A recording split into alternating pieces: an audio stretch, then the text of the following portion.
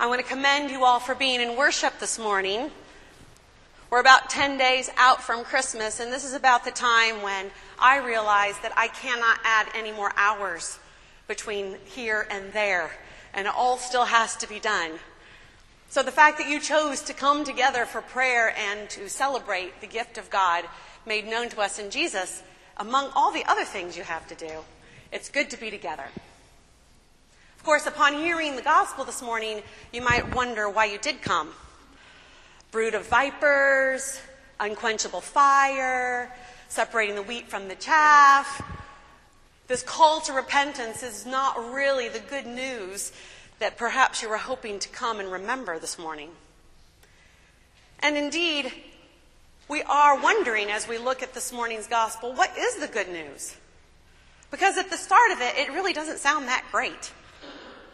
John is chastising those that have come out because they desire to know what the future can be and the positivity and the promise of salvation.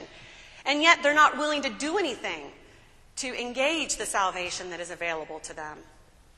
And so he calls them a horrible name and chastises them for their apathy and their indifference, resting on the fact that they're children of Abraham, so salvation is most definitely theirs. And he says to them, don't live into that and just claim that because you're a descendant of Abraham, salvation will be yours. Instead, John the Baptist says, take your salvation. Live into your salvation. And he must have said something good about what salvation is, because people then decide they will. Did you notice they come and ask him, what should we do? Somehow, when he was challenging those that were the children of Abraham, they must have heard something good in his promise of salvation, because they say to him, well, then what should we do? And he says, well, if any of you have 2 coats, give one away. And if you have food, share it. And the good news is so amazing that the tax collectors even realize that it's available to them. They're not children of Abraham. And so they say, well, what should we do? And he says, well, don't take anything more than what you're owed. And the soldiers who are Roman citizens, who are not the children of Abraham, also hear something in the good news. And they also ask, what should we do? And he tells them, don't extort people. Don't use your place of power to diminish or to further oppress those that are oppressed by your ruler, the Romans, the people that you're a part of. So there must have been something that John was saying in between that we just don't have in the gospel lesson today. Something that motivated people to want to change and to live into the salvation that they were promised. I wonder why we don't hear what that salvation is. But perhaps maybe then, like now, it's hard to put words around something that is better than you can imagine. Something that's transformational. I know that I sometimes feel frustrated by the limitation of words to convey what God is doing in Jesus. Even if I'm trying to describe an amazing experience that isn't really tied to salvation, such as a great meal or a wonderful trip, and I find myself limited by words. How can I tell about this? I mean, it's hard to convey to you what marvelous thing it was. And so maybe that's why there's a gap in our gospel lesson today about what John was proclaiming when he talks about salvation. When I think about repentance, I have a particular image that comes to my mind. It's from the movie The Mission, which was out in 1986, way back in the 1900s. Anybody here see the movie The Mission, just by a show of hands? Oh, good. So we have a handful of people. There's an incredible, profound scene in that film. The film has Robert De Niro and Jeremy Irons as the lead actors in it, so it's definitely worth a watch. And in this story, it's about Portugal traveling to South America and taking the native peoples of South America and enslaving them, capturing them, and shipping them up to Portugal to fuel the economy of Portugal. I don't know if you're aware, but the Portuguese are the ones that invented the slave trade in 1400, just a few years after Catherine of Siena died. So this is that time frame, and Robert De Niro's character is a slave trader.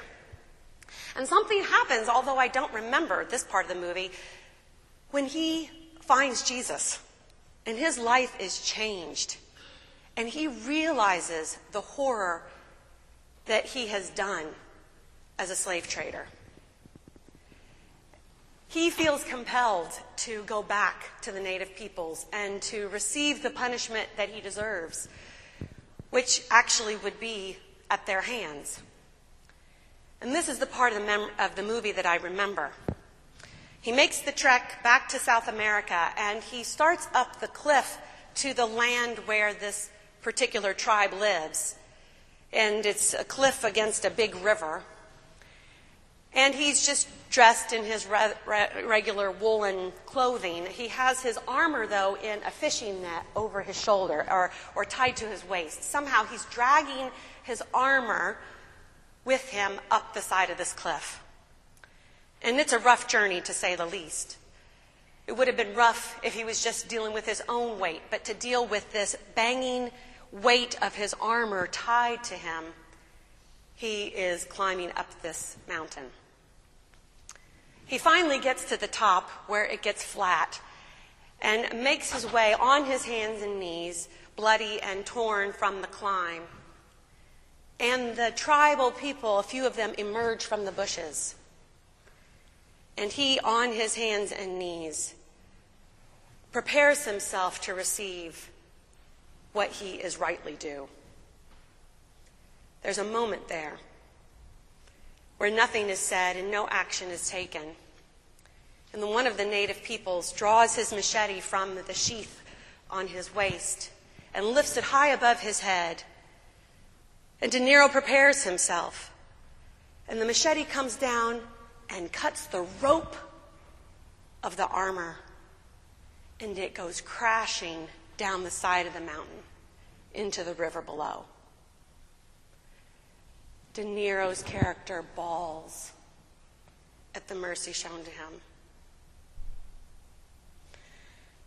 I think about that when I think about repentance and how great it is, the mercy that God has given to us in Jesus, demonstrated in that brief scene of that film.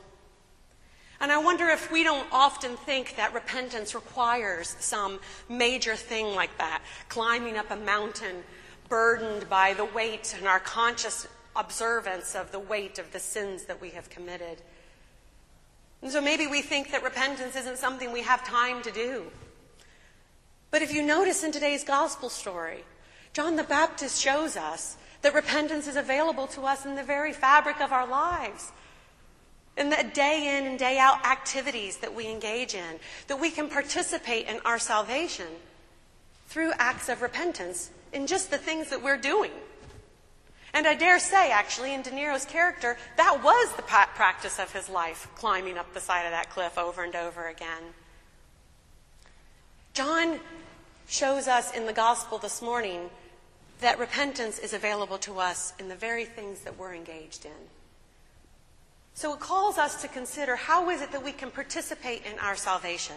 Because we don't earn our salvation by acts. It's not a merit-based thing. But we do participate in it. Because in Jesus, he only invites us into our salvation.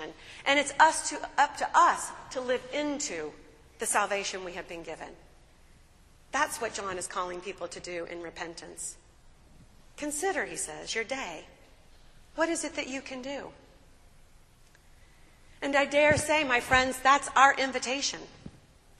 We see the problems of this world and we scratch our head, or we pull our hair, or we put our hands in our head in our hands, distraught by how it is that we can solve the horrible sins of humanity. I think about the white supremacy that was begun by those Portuguese in 1400s and how it spread throughout the whole globe over the course of 400 years. And we're digging our way out of that horribleness, that objectification of humanity. The inclination to always think about what's the economic gain that we can receive on the backs of others. We are digging ourselves out of that one. This week marked the 6th anniversary of the Sandy Hook shooting. We're digging ourselves out of this. What is it? Our propensity to violence and our inability to figure out how to create places of safety. We hear more about the climate change and the trajectory that we're on. And we say, oh my gosh, Lord, have mercy. I can't solve this one on my own. But what is it you can do? Consider the lives of the children of Abraham and the tax collectors and the soldiers. They were up against huge things too. If you were a soldier in the Roman army, what were you going to do with the oppressing regime that you actually worked for? If you were a tax collector, what were you going to do with that economic system that you were a part of? The questions they faced then are the questions that we face now. And we're invited through the words of John the Baptist to start where we are, to participate in our salvation. We won't be motivated by fear. Fear doesn't motivate people. Science shows fear doesn't motivate people. But you know what does? Love. And a vision that's made possible through love. And maybe that's our biggest challenge. We can't imagine the world differently. And so we find ourselves again in prayer. What is it that God is inviting us to consider? The life of our salvation. How is Jesus inviting us to live into it in the very fabric of our lives, in the daily routines that we do? And can we trust God with our little efforts that they might bring about huge changes? That's the invitation we have on this day, the promise of the good news of our salvation, and the invitation to participate in it. And so we consider together, what can I do? Amen.